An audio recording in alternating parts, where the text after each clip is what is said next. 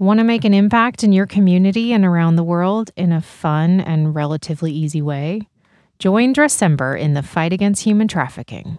Thousands of advocates worldwide participate in a quirky style challenge every year by wearing a dress or a tie for 31 days in December to fundraise for international anti-trafficking efforts. Use the style challenge as a way to start conversations with your community about human trafficking and what we can do to end it. We know fundraising can be intimidating, so we have all the resources you need to hit the ground running, and we're with you every step of the way. Become an advocate today at drecember.org/fundraise.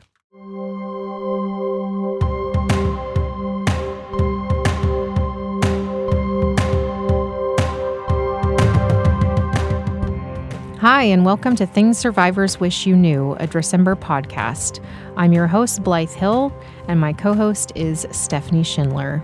In this series, we're talking with 11 survivors of human trafficking and commercial sexual exploitation to find out what survivors wish the rest of us knew. In this episode, we're so grateful to be talking with Yeni Dewi, who shares her expertise on labor trafficking and exploitation within the garment industry. Yeni is a survivor of labor trafficking, a mother of 3 children, an artisan at the Little Market, and a member of the Garment Workers Center. Yeni was trafficked through an employment recruiter who promised her a well-paying job.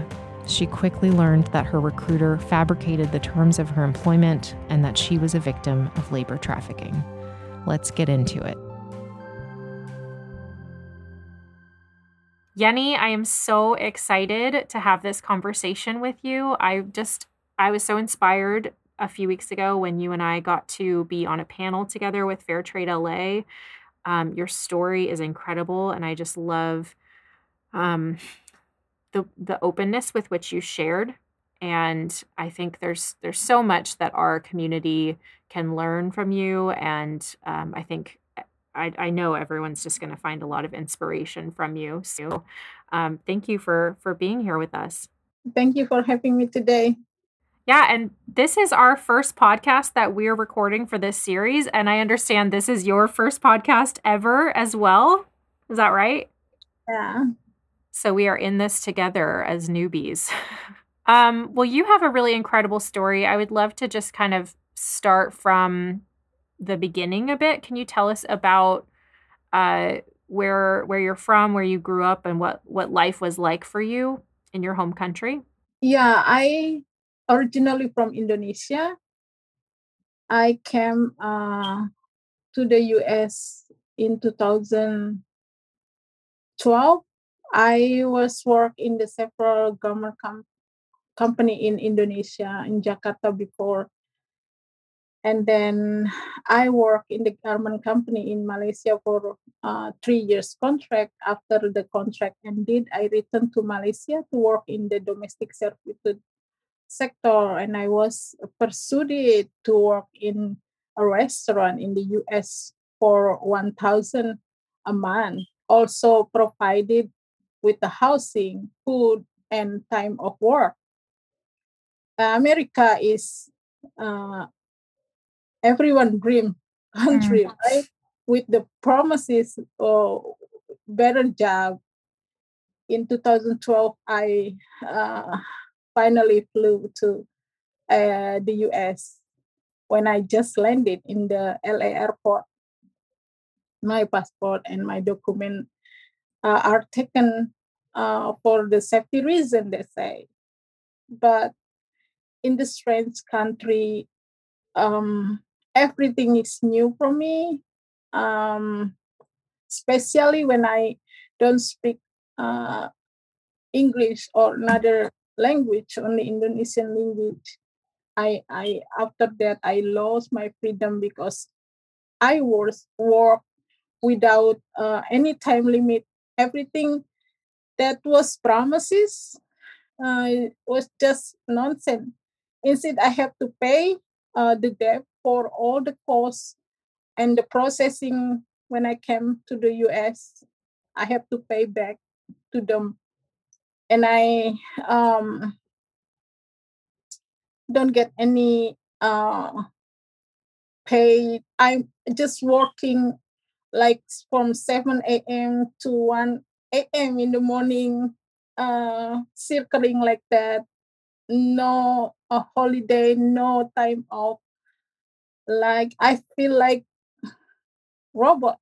So I decided to escape because my body cannot take it anymore because it's too tired. It's tired. I don't get paid. When I ask for my salary, they say you have to pay the debt. What debt did they say that you owed for all the travel and 6,000, but Okay. they only pay me 200 a month, and no room, no food, no room, no a time off. Before they promised me 1,000, they only pay me 200 a month. So away far for me to pay 6,000. And they said it was a restaurant job. Is that what you ended up? But it's not restaurant. It's working in the house. Before there is big house. Before they have worker for nanny to take care of the kid, and uh, the lady for the cleaning, and the other guy to clean the outside from the house. But after I came, there is no one. Only me take care of all the work. When I have time, like rest time, they take me to the other place to clean up the toilet in the offices, another place. So I don't have any communication like telephone. I don't have only work and work and work. So, Yeni, at this time, I know you have 2 children. Was one of your children with you while you were in this situation? No, when I came here, it was my big opportunity. I left my son in Indonesia with my mom. I left him and I flew to the US, and I after escape from the trafficking situation, start in the living out from the trafficking situation. I work in the garment company with one family, one Mexican family, the Good Samaritan, for me, help me to share their sofa for me to sleep, and the blanket and the food. And I start my life in the US with the fears, and I um my employer threatened my family in Indonesia too. So I keep hiding because I have to survive.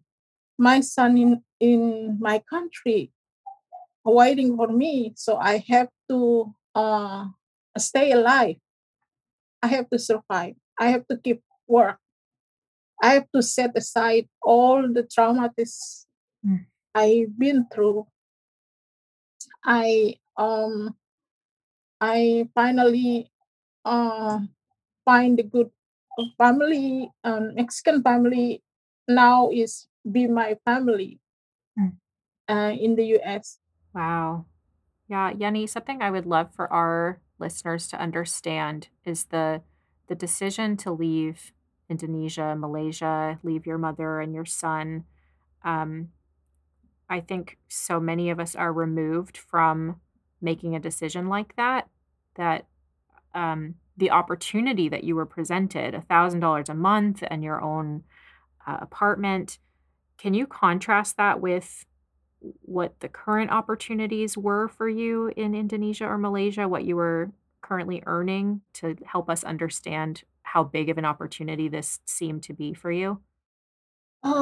US work in the US opportunity is big. 1,000 a month uh, for life in Indonesia, like for 6 months or more, like that. That's I think I gonna work only for 2 years in the US, if that right to pay me 1,000 a month, and then and I promise I gonna work only 2 years and come back to Indonesia. That's it.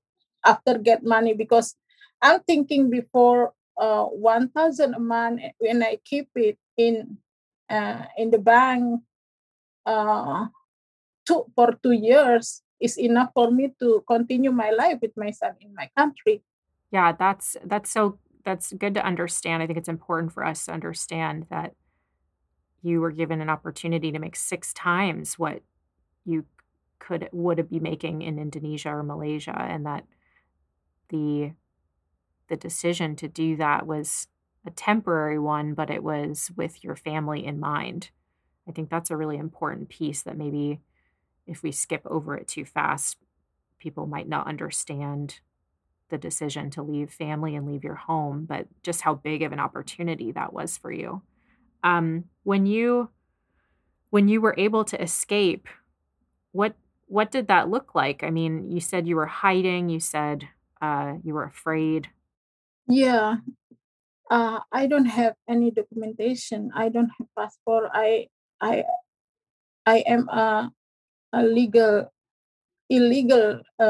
person in the U.S. So I was a criminal because um, that what my employer said to me before. If you are here in the U.S. without documentation, the police cannot catch you and put you in the jail. So even the people say, let's go outside. There is nothing. But I believe there is something because I'm wrong here. I am a criminal. I am illegal. That's why I start to feel like let me uh, let me survive. Just earn money, send money to Indonesia, and that's it. I don't have any dream, anything. What I want, just let me earn money. I don't have any freedom. I don't talk with anyone. I'm scared all the time. I don't have my own time to rest, to be human. Like in the garment industry, yes, I was exploited, but in the beginning, I don't know because I just feel this is my place. Garment industry is good place to hide because many company is closing the door, hiding place. This is good for me to hide. Mm. And then until the company was closed and left me with 3 weeks without payment, then I don't know what I have to do. Just find another a job in the same sector in the garment industry as a sewing operator. But when I first time realized to work in the garment industry is very very different away from garment industry in my country. I just agree because I don't know the rule. I Mhm. thought is that's okay like that. I living in the someone place and I don't pay. They give me the food 125 a week. It's a good money for me. I can send it to my country 200 a month. But after the company don't pay me, I think I feel it's unfair. I was working every day, wake up in the morning, and the company just close. And hey, where is my payment? I see how working in the garment industry could have provided a sense of relief when you're in survival mode because you technically have time to rest on Saturday and Sunday. You have money to send home to your family in Indonesia. That was a goal of yours, so you're working towards that goal. And there's some sense of autonomy to a degree. But at the same time, I've heard you say over and over, where is the opportunity to be human? To have this sense of dignity and respect and purpose when it comes to work. And so when you reached this period of time where you had 3 weeks of no pay and the job was over, what came next for you? I see two organizer from the one organization, Garment Worker Center. They're flyering in the Broadway and 8th Street after work. I see them two time. In the beginning, I just asking what are you doing? What are you guys talking about? They explain me in English, but I thought I think I don't understand that on that time what they're talking about. She said that I can help you to file wage claim if your employer don't pay me. I think that is like, oh, it's happened to me. Yeah, just come to the office. We can help you. And I don't come. And the other time, I see them again on the street. Hey, do you remember me? I want to come to the office. My employer don't pay me 3 months. What I have to do? Just come to the office. And I come to the office, and they don't understand what I say because my English is broken. And I just tell, oh, this company don't pay me. So they're processing me, file my wage claim in the labor commission, and they help me to file my wage claim, and then I become a member of the Garment Worker Center organization. There's so much about your story that you've been through so much, and I wouldn't wish it on anybody that you followed an opportunity to provide for family and take a big risk, come to a new country where you didn't speak the language, and then everything, the whole script was flipped on you and you were trafficked. And I really admire the courage to escape and run away and then try again with a job in the garment industry in Los Angeles.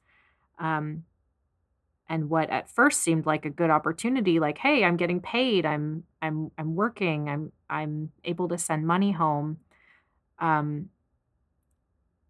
The quick realization that, like, oh, this is a different kind of exploitation in itself. The Dressember Ethical Fashion Directory makes it easy to support the dignity and respect of all people with your everyday shopping choices. Go to dressember.org/directory, where you can browse ethical clothing options for adults and children that Dressember vets with standards set by the International Labor Organization and the Fair Trade Federation. Every purchase you make through the Dressember Ethical Fashion Directory supports dignified, fair work practices and our mission of dismantling trafficking from every angle. Shop ethically today at dressember.org/directory. I want to make sure that people listening understand what it's like for the 40,000 or roughly 40,000 garment workers in Los Angeles, what life is like. And you used a term, piece rate, that workers are paid a piece rate. Can you explain what that means? I've been member of the GWC, and then I get training why every single worker paid by piece rate by different rate. Who is the person give the prices? Can we discuss about pricing? But member in the garment worker don't get answer because we don't have like a place um, to put our complaint with. But the reality, we don't even get minimum wage. So what we have to do? We keep fight with the retail who don't pay enough or salary. We keep fight with a lot of company who practicing wage theft. But the situation is changing because we don't have union. We have to fight through legislation and release the SB 6 2, then we win.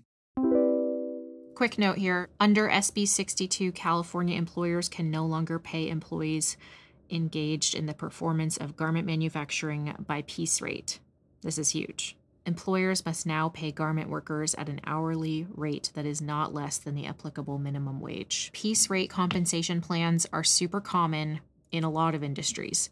Piece rate compensation allows an employer to pay an employee a fixed amount of money for each piece or unit produced, regardless of the number of hours the employee worked. So in the garment industry, this is often based on the number of seams that a garment has. So a t-shirt would have 2 seams, really, maybe 3. I'm not a garment worker, so I'm not sure. It's either 2 or 3, but they are paid pennies per seam. And so for an entire garment, they might be paid 12 cents. Yeah, so what I hear you saying is the system by design is meant to keep workers powerless. There's no HR. There's no one to go to negotiate your rate or ask questions or file complaints, and that's intentional, and nothing is changing that until some of this new legislation is coming about. I think more people are realizing that there is exploitation within apparel, but they think that it's still happening in other parts of the world. And so it's important to understand, well, Los Angeles is the center of manufacturing in America, and there's a lot of exploitation still happening there. Can you tell us what life looks like for you now? How and when did you transition out of this exploitative job in manufacturing to where you're working now? Starting when the pandemic, right? I don't work anymore in the garment industry because it stopped. I have 3 kids. I have to stay home. But the organization, the Garment Worker Center, create a work from home for the worker who have lost a job. The project is making face masks. There is another organization. The name is Al Otro Lado. Is the immigration organization in the border.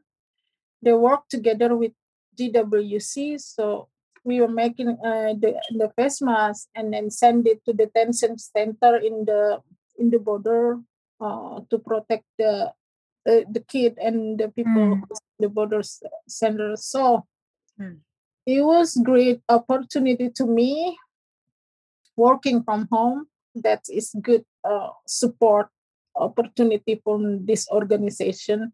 After that, they have one group collaboration, like Resilient Voices collaboration with the TLM, the Little Market, fair trade shop. We are one group to make sugar scrub from home. So there is 5 people working from home to earn money as an artisan, paid by good wages. So now I'm still working as an artisan. Can you say again what you're making for the Little Market? I'm making sugar scrub. What's that?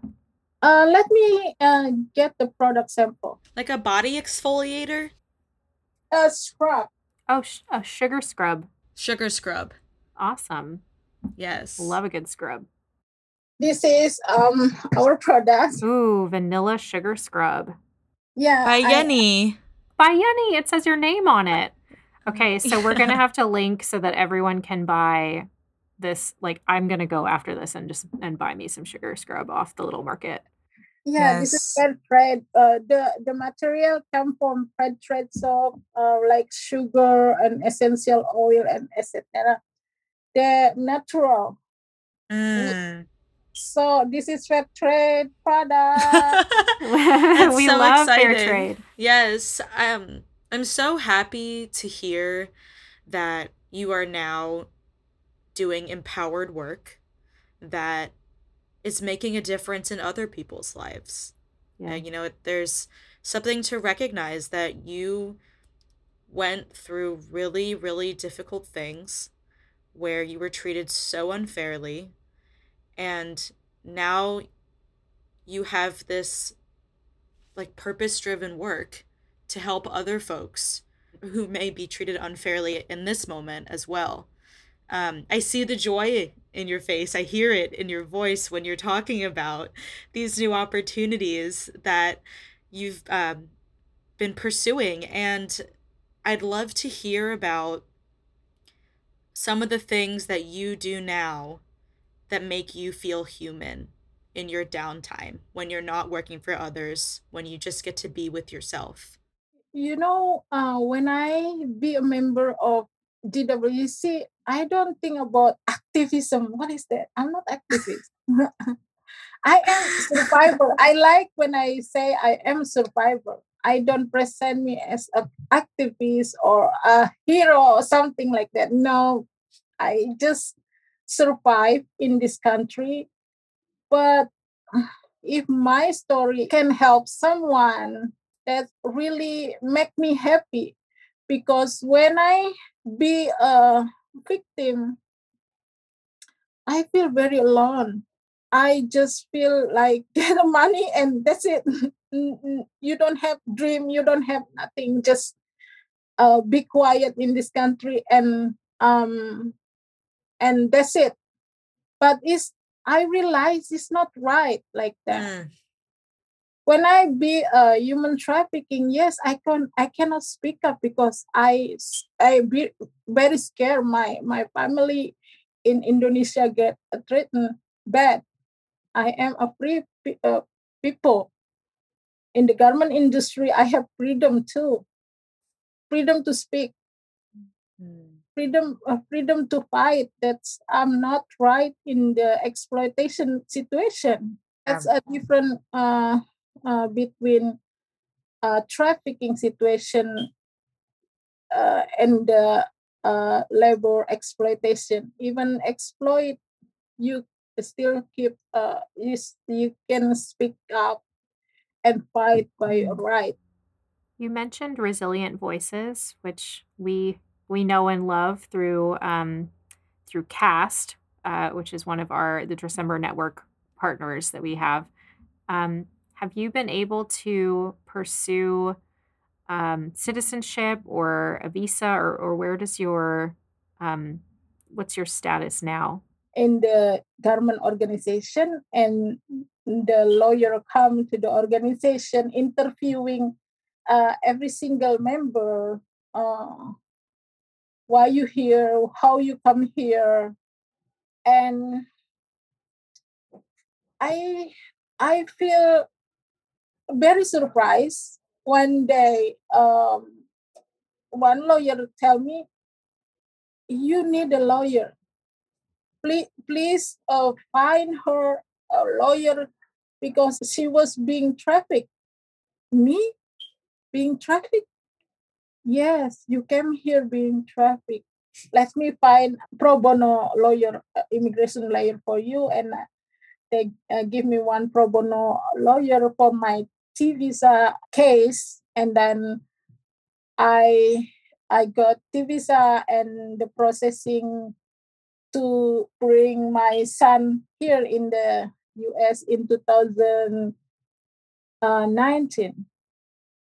Then after my T visa closed, I filed for the green card visa by case lawyer Elizabeth. So right now I'm still waiting for my adjusting status for be a green card by the case organization. So my life is supported by a lot of organizations. Yeah, there's so many things that stand out from what you just said. I mean, first of all, congratulations for being on. I know it's a long process and a long journey. I'm sure you've had to deal with a crazy amount of paperwork, but just being on the pathway towards green card is amazing, and I'm glad to hear that there were different organizations that were able to support you in that process. Something we hear from survivors a lot is sometimes it takes years for a person to realize that they were trafficked. And you said that, and I'm curious how many years maybe from running away, escaping your trafficking situation until that moment of realization. How many years passed between those? Uh, I came to I came to 2012 and be in organization in 2015, and then 2018, late 2018, my T visa is approved, and then 2019 my son came here. Like how many years? 9, 12. A long journey. Yeah, years. I think that's just the main point. When I walk in the dark tunnel and I don't see nothing, the GWC is like a small light. I follow it. Mm. I love that. I love that small light. And I imagine it took a lot of courage to follow that light because there was so much fear of your status as an immigrant and By the speaker showing in the public, I see there's a lot of people like me. There is Indonesian people. I find Indonesian community because I speak in the university, and I find someone. Are you Indonesian? Yes, I'm Indonesian. Me too. We have community. We have big community. So I find the Indonesian community before I living as a Mexican. I live like 3-4 years like only Mexican. I am Latina. I learned Spanish first before English. Wow. Wow. I have Mexican family. Yeah. Instead the Indonesian family after that.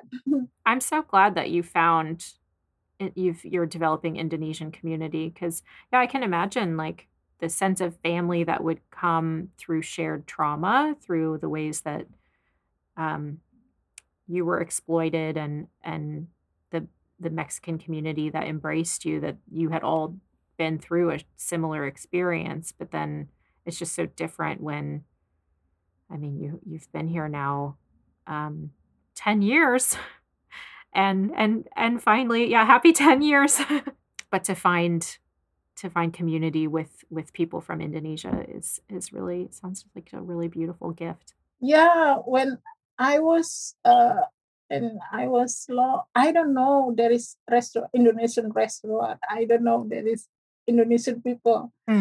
When I find the community, they give me like a lot of Indonesian food that I don't eat for many long.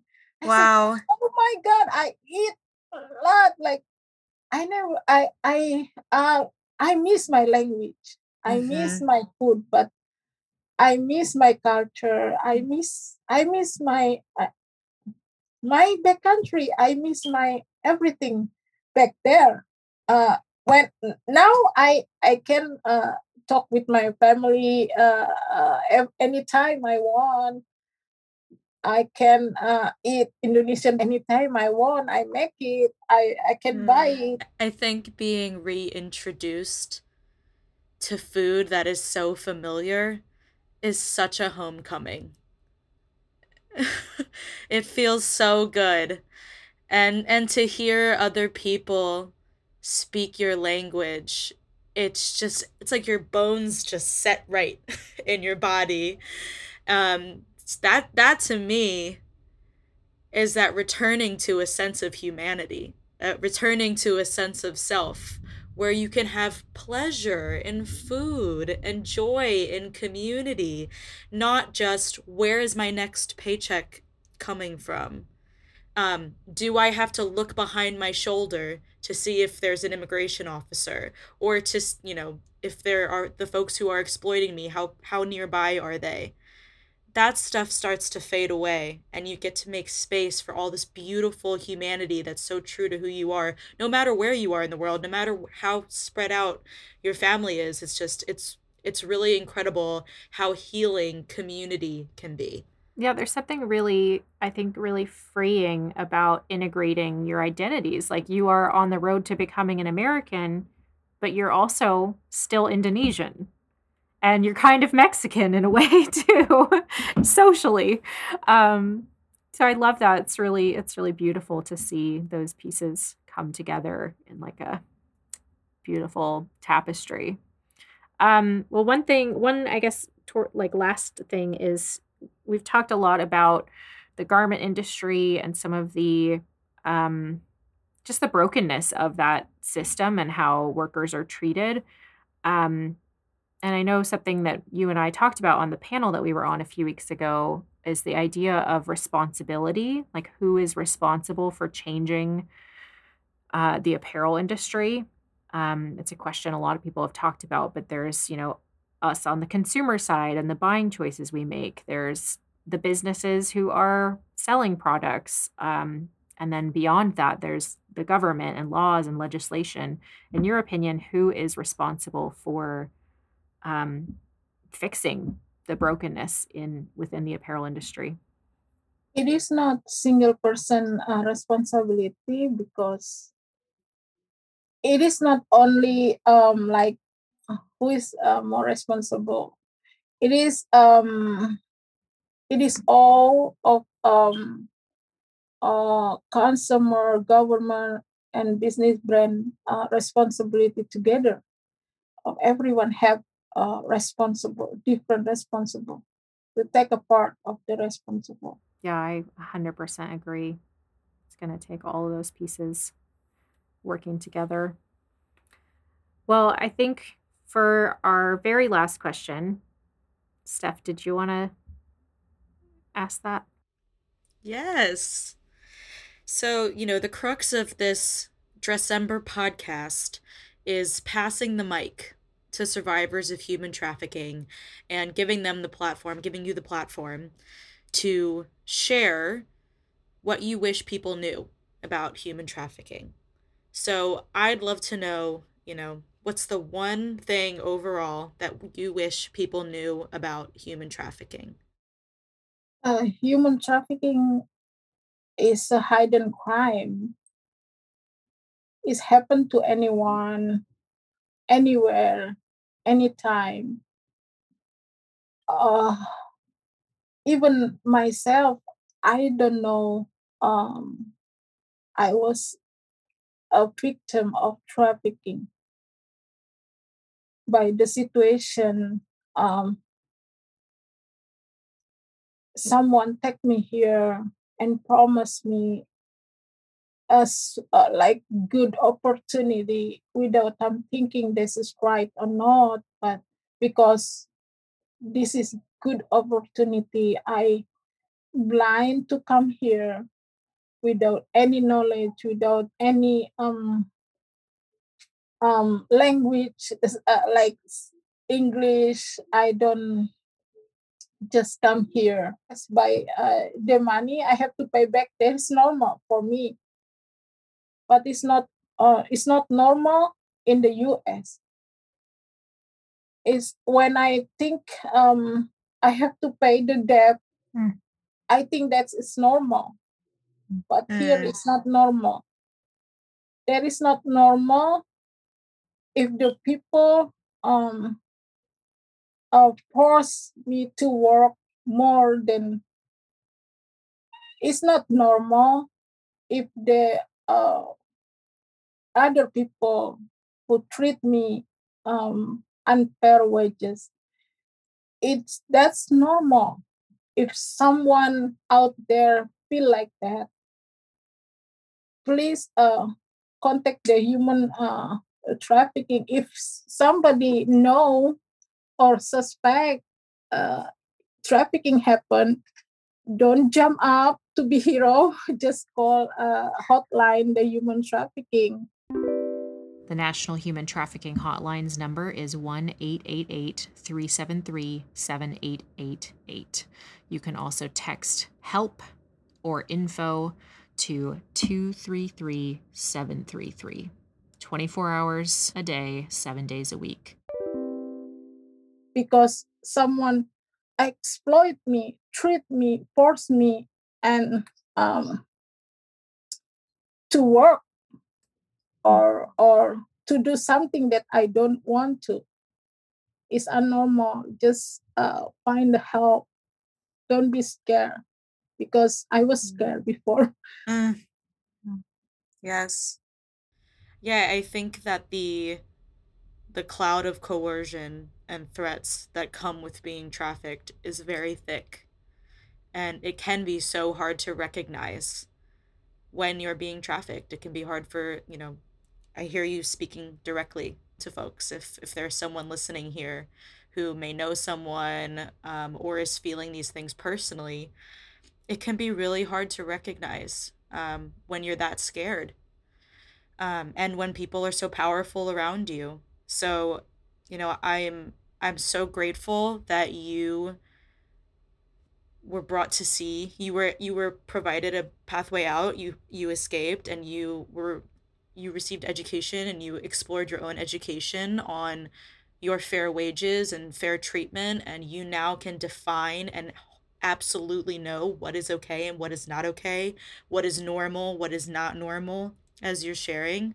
And I appreciate so much you sharing your story, and of course you trying to pay it forward and trying to help anyone who could be as scared as you once were, to just call this hotline or call the hotline on behalf of someone else, the human trafficking hotline. And it's a really amazing thing to just hear how empowered you are now, over the events of your life, and moving forward, what you're willing to commit to, what you're willing to invest in, and what you're seeking from this world. That's what I hear from you, is that sense of incredible empowerment. So thank you for sharing. Thank you for having me. Thank you so much. Yeah, I just want to also say thank you. I think our community is really going to be inspired by you and your story. Thank you for being so open with us. Thank you. Thanks for listening to Things Survivors Wish You Knew, a Dressember podcast. We are all needed in the fight against human trafficking, and Dressember is here to equip and empower you to advocate for the dignity of all people. We host a style challenge every December where people pledge to wear a dress or tie for 31 days. The style challenge provides a fun, impactful way for even the busiest person to engage in this important issue, and it's proven to be a powerful way to raise awareness and vital funding for anti-trafficking work. Since 2013, thousands of advocates have raised roughly $16 million to fight human trafficking from every angle around the world. This year is the 10th anniversary of the Dressember Style Challenge, and we need your advocacy to help make our biggest impact to date. You can join the Dressember community in the fight against human trafficking at dressember.org/fundraise, or learn more at dressember.org/howitworks. And remember, it's bigger than a dress.